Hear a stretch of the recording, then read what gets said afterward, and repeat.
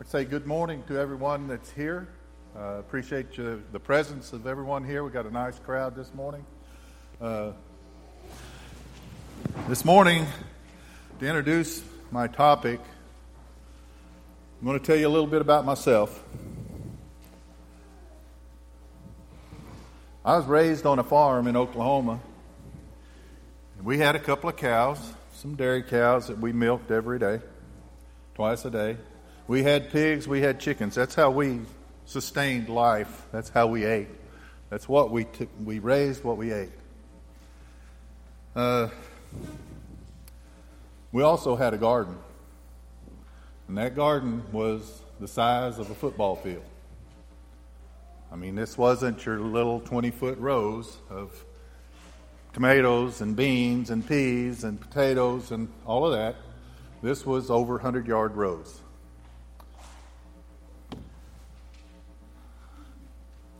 You know, we plowed and we disked and we prepared that ground every spring. My dad was a perfectionist when it come to his garden, so to speak. He wanted to lay out all the rows. We got them ready. He actually made every row for us to plant in.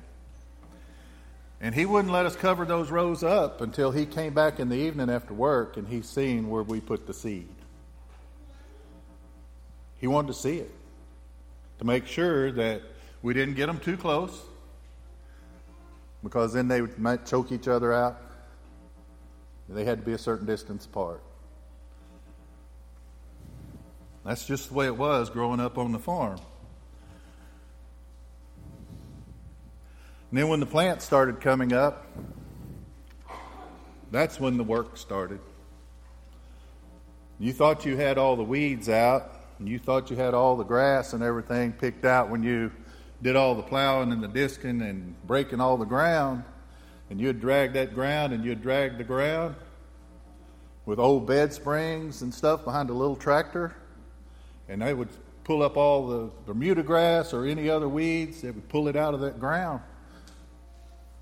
You'd think you'd have them all out till the plants started coming up. The weeds and the tares started coming up also. I can remember carrying water, because we didn't have enough water hose to reach that much land. So when those tomatoes were coming up, they needed a lot more water than some of the other plants. So I remember my brother and I carrying 5-gallon buckets of water all day long, watering every one of those tomato plants.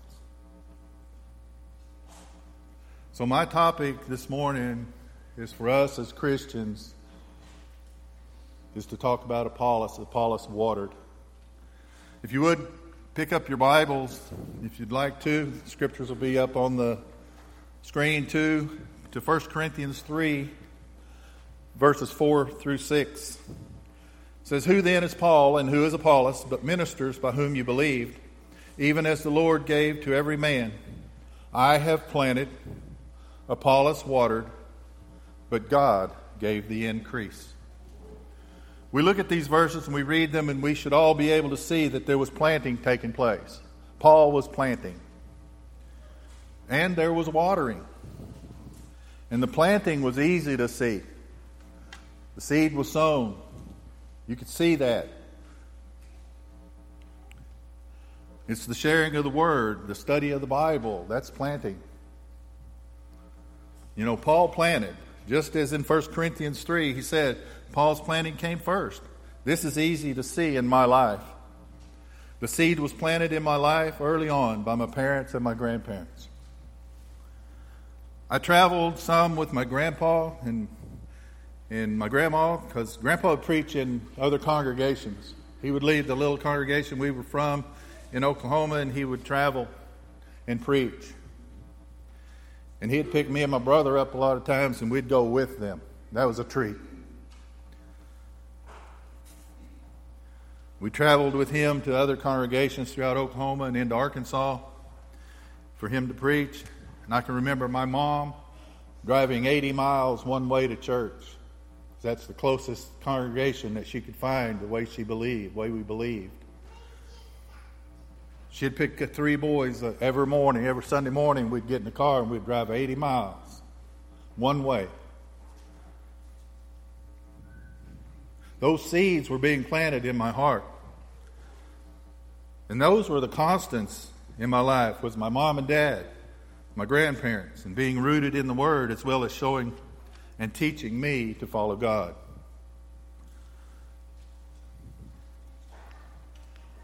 But if you will, turn your Bibles to Matthew 13, starting in verse 24.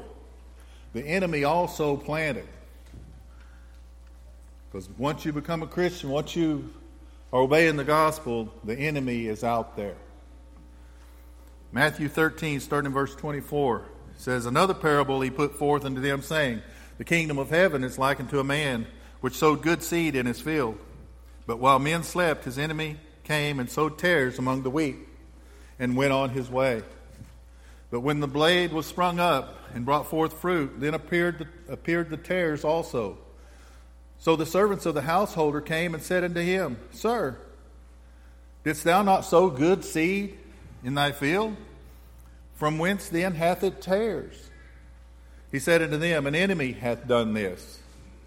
The servant said unto him, Wilt thou then that we go and gather them up? But he said, Nay, lest while you gather up the tares, you root up also the wheat with them. Let both grow together until the harvest, and in the time of harvest I will say to the reapers, Gather ye together first the tares, and bind them in bundles to burn them, but gather the wheat into my barn. Good seed was sown by my parents. But you know what? As I grew, I let the world get in my heart. The world cultivated tares among the good seed that my parents had planted in my heart. Some of these things would look like today, work. One thing was work. You say, well, you got to work. Sure, you have to work. You got to earn a living. You got to make a living. You got to support your families. But I let work take over at different times. I put so much into work, and I would work overtime, and I wouldn't go to church. I developed a lot of worldly friends. A lot of people that probably shouldn't ever have been in my life, but maybe they were my work buddies. A lot of activities that I did weren't Christian. I loved playing ball. That was a passion I had. Growing up, we played ball. But a lot of times that softball, when I was a little older and moved down here, that softball, it kind of took over too. I was playing every weekend, 4 nights a week, different teams every night. It took over. A lot of times I would use an excuse. There just wasn't any churches around to go to. They weren't close. I mean, and we didn't have this little book that we can have now that lists every church in our fellowship that we can go to, and we can look and we can say, well, I'm going to be in this place. I'm going to take a vacation, but I'm going to be here. I can look and find out which church is closest. We didn't have that.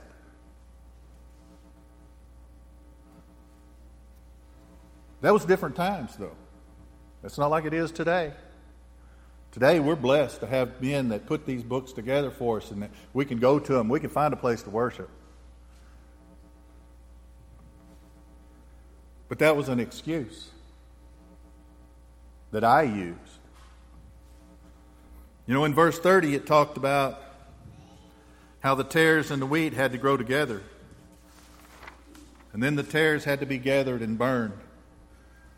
This is because sometimes we don't realize the effects of the tares in our life until we get a little water and the good seed starts growing again. You know, 1 Corinthians 3 and 6, we read, Who then is Paul and who is Apollos? But ministers by whom you believed, even as the Lord gave every man. I have planted, Paul said, and Apollos watered, but God gave the increase. Looking back at 1 Corinthians 3, we see that after planting, there was watering done by Apollos. And sometimes it seems that watering is harder to see because it's often not labeled out there blatantly. Hey, this is watering. We can see people doing studies or bringing people to church with them planting seed. We can see that. But the watering is still there. It still has to be there. The watering is necessary for us to be able to remove the tares in our lives and for God to give an increase. You know, in our home, Kim and the girls and I, we've talked a lot about how everyone wants to be Paul and to be the planters. We want to be out there planting, and we should be. Every one of us should be a planter.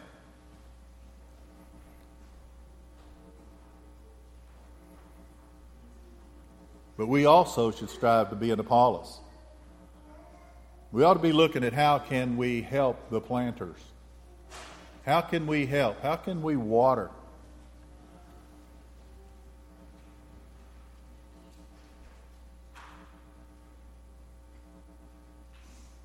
Paul didn't go back and keep planting, and Apollos didn't go back and say, hey, I'm going to plant some more seed on top of this seed that Paul already planted. He went to water the seed. He went to water those plants. So we should strive to be an Apollos, be like an Apollos.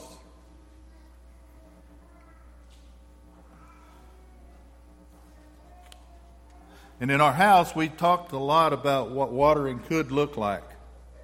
We even discussed examples of those we have seen water the hearts of others.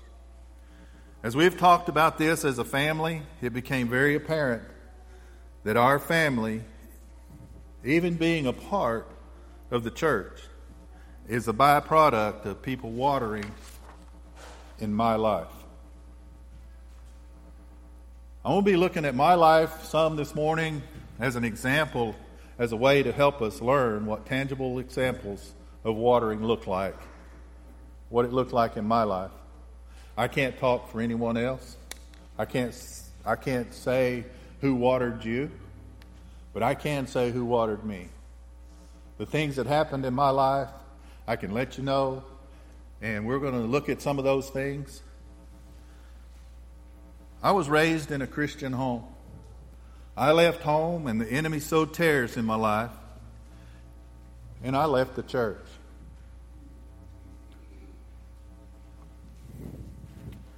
And in 1989, my son Chase was 9 years old.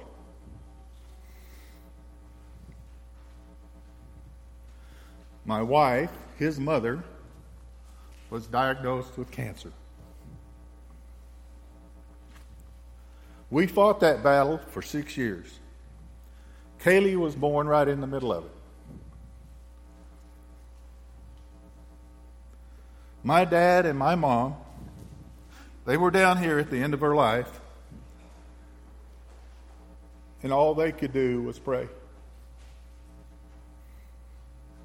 I thought I had this down or I wouldn't be doing this.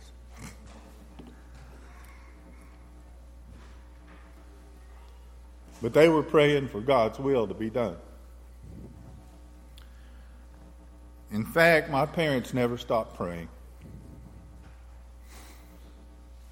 But they always prayed for God's will to be done. We were at the hospital, and my dad called Jerry McCorkle. He's an evangelist out of Oklahoma. I didn't know anyone at the church down here, at a church down here, really. My dad said, I'm going to call Jerry. That's where the watering started. Jerry was in Oklahoma, but he just happened to know a young man down here that was working with the church in McKinney, his son, Mike McCorkle. Jerry told Mike about our situation. And it just happened when Jerry was talking to Mike about this phone call that my dad had placed. Mike was with Bruce Woody at the time. That's Mike's brother-in-law. And they got that call. And thinking back, I think this could have gone one of two ways. They could act, or they could say, okay, not act, or at the very least, they could wait and say, well, we'll get around to calling him later.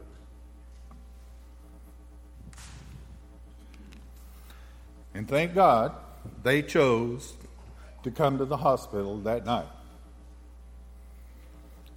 They talked to my wife, my parents, and me. They didn't know me. I'd never met either one of them.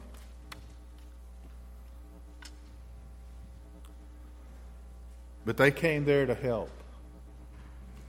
They saw an opportunity to show the love of Christ with no strings attached. And they took it. And I thank God that they did. They stayed in touch with me through the end of my wife's life. My wife passed away in May of 1995. Chase was 15. Kaylee was almost 2. I didn't know anybody in the church still, really. But I had Mike McCorkle and Bruce Woody's phone numbers. So I called them. Mike came and preached her funeral. Bruce and his wife, Rebecca, they organized some singing. And they did it all for somebody they just met. This was watery. This was putting water where it needed to be. But this watering made it very apparent to me that my life needed to change.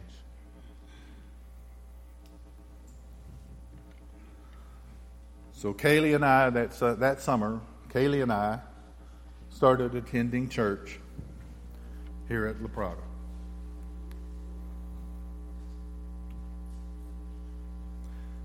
We were welcomed into this family by everyone here.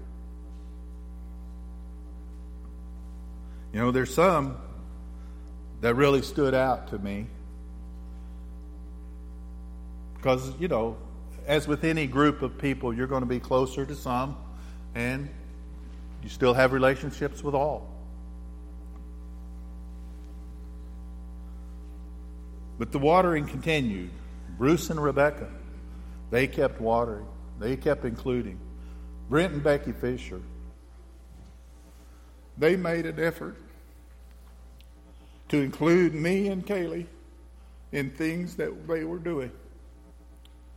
Whether it was going out to eat, whether it was going to their house for lunches, putting our kids in the same swimming lessons.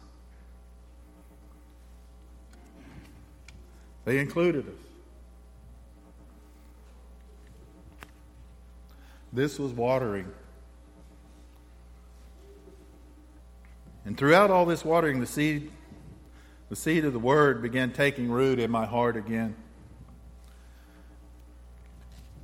And while the tares were being harvested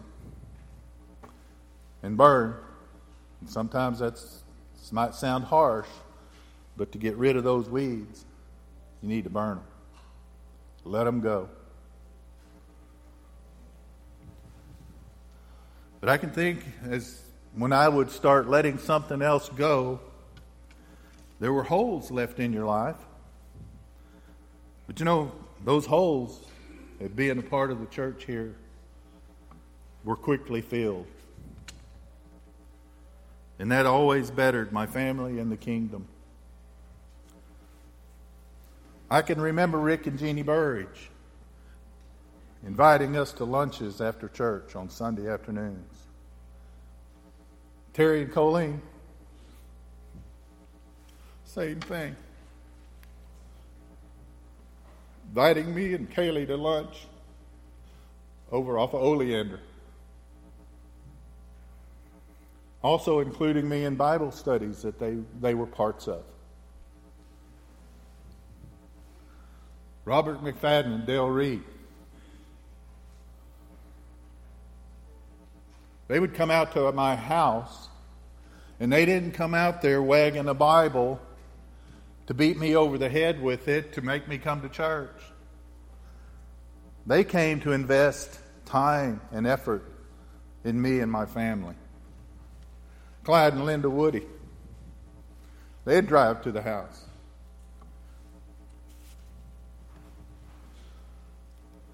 Tiffany Cood, Angela McFadden. These are people in this congregation that took the time. Tiffany and Angela gave Kaylee a birthday party. She probably never had one.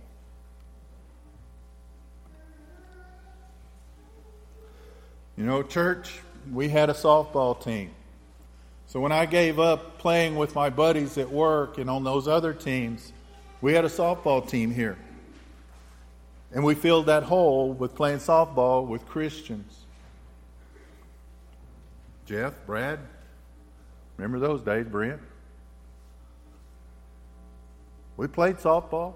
We were competitive. We played hard. But that took the place of playing with my work buddies that were part of the tears in my life. And I was able to play with my church family now. You know, Britt and Becky we would go to gospel meetings, and they'd call me and they'd say, "Hey, you want to go?" And I'd go. We had a lot of fun. You know, these stories could go on and on. I could say probably something about every person that's in this audience today.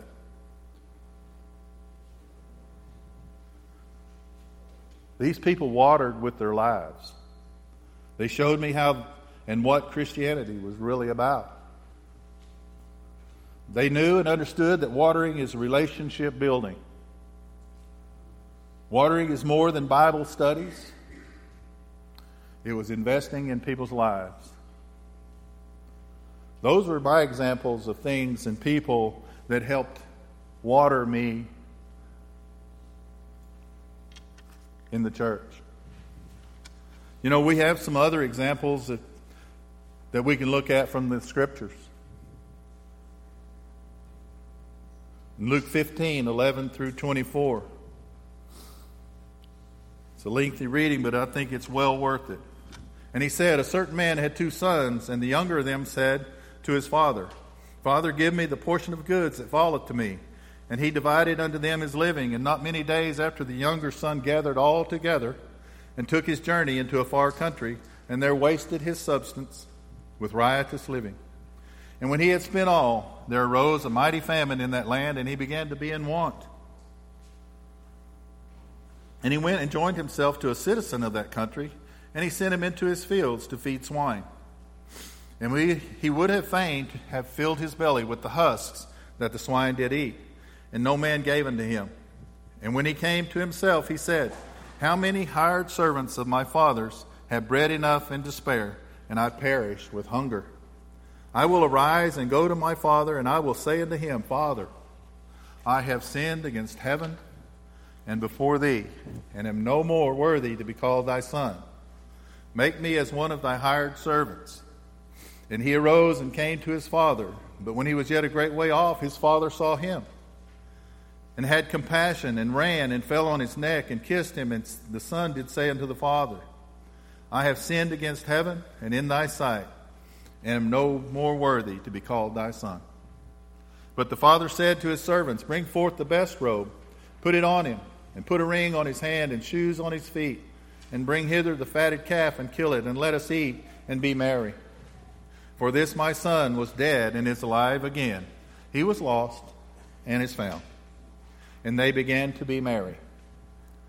The father welcomed him home. He celebrated his homecoming. He didn't sit him down for more, I told you so. His father was focused on rebuilding a relationship.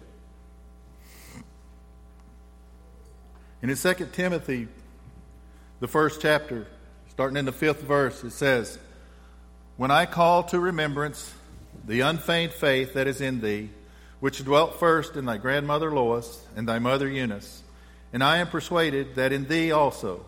Wherefore I put thee in remembrance that thou stir up the gift of God which is in thee by the putting on of my hands. And then over in 2 Timothy 3, starting in verse 12, it says, Yea, and all that will live godly in Christ Jesus shall suffer persecution. But evil men and seducers shall wax worse and worse, deceiving and being deceived. But continue thou in the things which thou hast learned and hast been assured of, knowing of whom thou hast learned them, and that from a child thou hast known the Holy Scriptures, which are able to make thee wise unto salvation through faith which is in Christ Jesus. Timothy's mother and grandmother, they taught Timothy. And I believe there's evidence to show that he was in the Scriptures in his childhood. They planted the seed. Paul came along and watered it. He didn't pluck it up and let's replant. He mentored Timothy. He encouraged him to grow in the Word and walk in Christ. And another example in Colossians 4, and starting in verse 7. All my state shall Tychicus declare unto you, who is a beloved brother, and a faithful minister and fellow servant in the Lord, whom I have sent unto you for the same purpose, that he might know your estate and comfort your hearts. With Onesimus, a faithful and beloved brother, who is one of you, they shall make known unto you all things which are done here. Aristarchus, my fellow prisoner, saluteth you, and Marcus, sister son to Barnabas, touching whom you received commandments. If he come unto you, receive him. And Jesus, which is called Justus, who are of the circumcision, these only are my fellow workers unto the kingdom of God, which have been a comfort unto me. Epaphras, who is one of you, a servant of Christ, saluteth you, always laboring fervently for you in prayers, that you may stand perfect and complete in all the will of God. For I bear him record that he hath a great zeal for you, and them that are in Laodicea, and them in Hierapolis. So at the end of the letter to the church at Colossae, Paul outlines the work that other Christians he is sending to, are doing to water those at the congregation. These people, such as Tychicus, Onesimus, Epaphras, and etc., are serving fellow Christians. They are investing in others who have a foundation in the Word and are seeking growth. They were watering.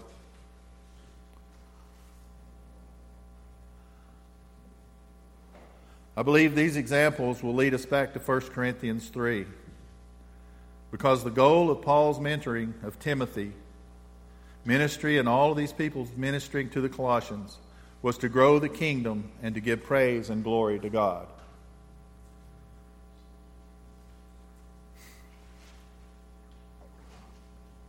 This increase is sometimes not immediate and is hard to see because it takes time for God's Word to work. However, looking back, I see how the watering and planting in my life has increased the blessings in my life and the kingdom. However, one thing that I need to note is that while my parents planted and all these people watered, they knew the results were not in their hands. Just like the end of verse 6 said, God gives the increase. We're not taking credit for God's Word. We take credit that we were able to water with His Word. And we give God the glory.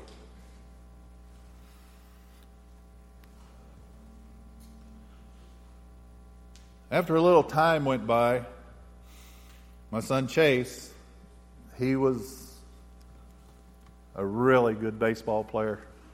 I'll say that about him for sure. I would say it's because I taught him, but it's neither here nor there. But he was, and he wouldn't come to church with me, and I don't blame him. I hadn't raised him that way.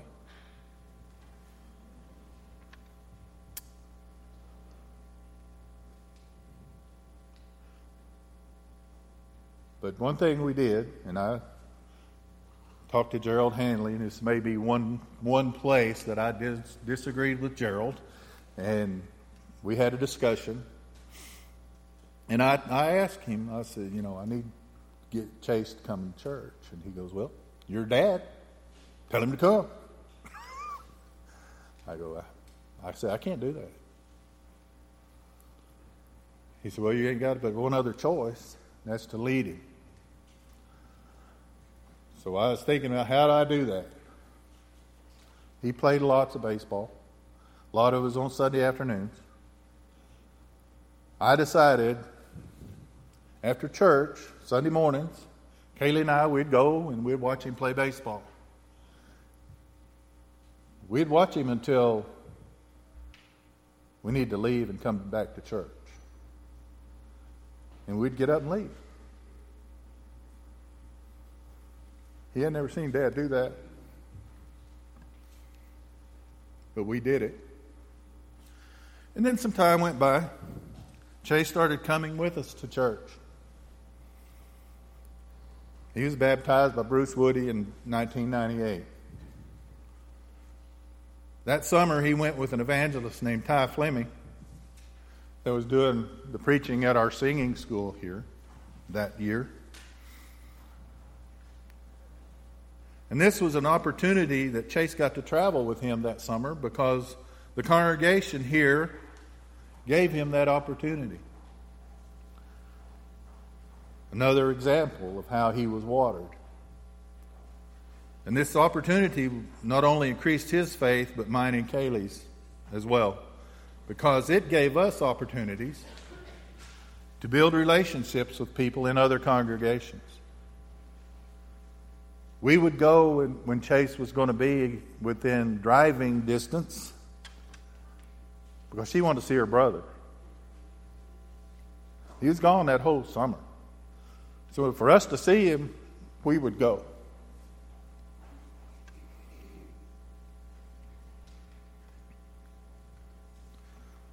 And then around that same time, I went with Brent and Becky to Sherman, Texas. We went to attend a gospel meeting, and Brent introduced me to Kim. I'd been a bachelor for 5 years, and that's okay. It's not great, but it's okay. Kim and I met, and a year later, we dated for about a year, and we were married in June of 2000. And just some bullet points here. Anna Grace was born in March of 2004. Chase was ordained as an evangelist in May of 2004. Kara was born in November of 2005. Kaylee was baptized in July of 2007. Anna Grace was baptized in July of 2016. And Kara was baptized in July of 2017. All of these events are examples of the increase God provided in my life and in His kingdom. I don't take credit for that. God gave that increase. This could have played out much different. It could have been a time when those tares in my life took over and I gave my life to them. But I am so thankful for eager Christians at this place that took an opportunity to water when they were called upon, and that all of this increase was allowed to happen.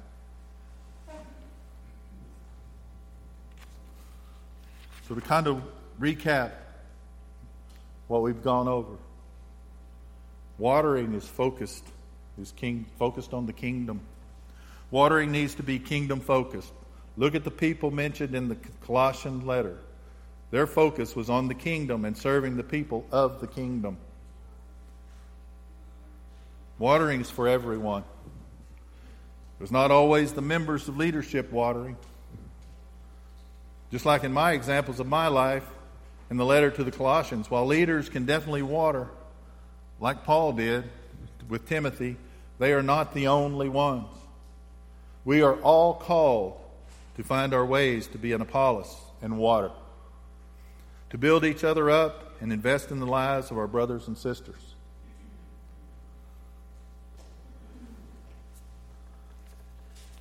Watering needs to be relationship-oriented.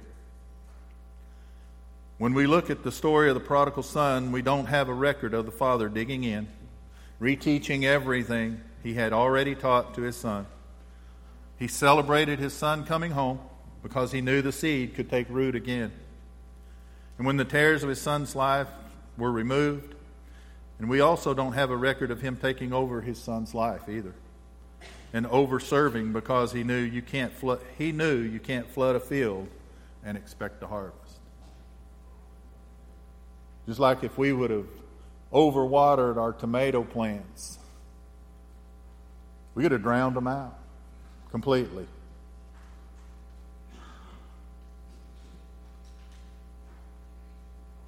Too much water can wash seed out. But you know, we need to get to know who's planting and what they need to assist them in watering. And we need to be willing to help and assist in that. And watering needs to be ongoing. Watering never stops.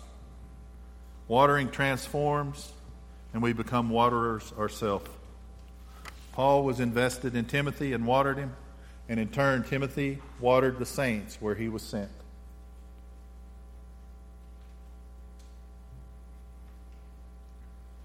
So as we close, I urge you to join me in examining our lives and determining, are we so focused on being the planter, the ones doing the studies, or are we willing to be an Apollos and be waterers for the kingdom?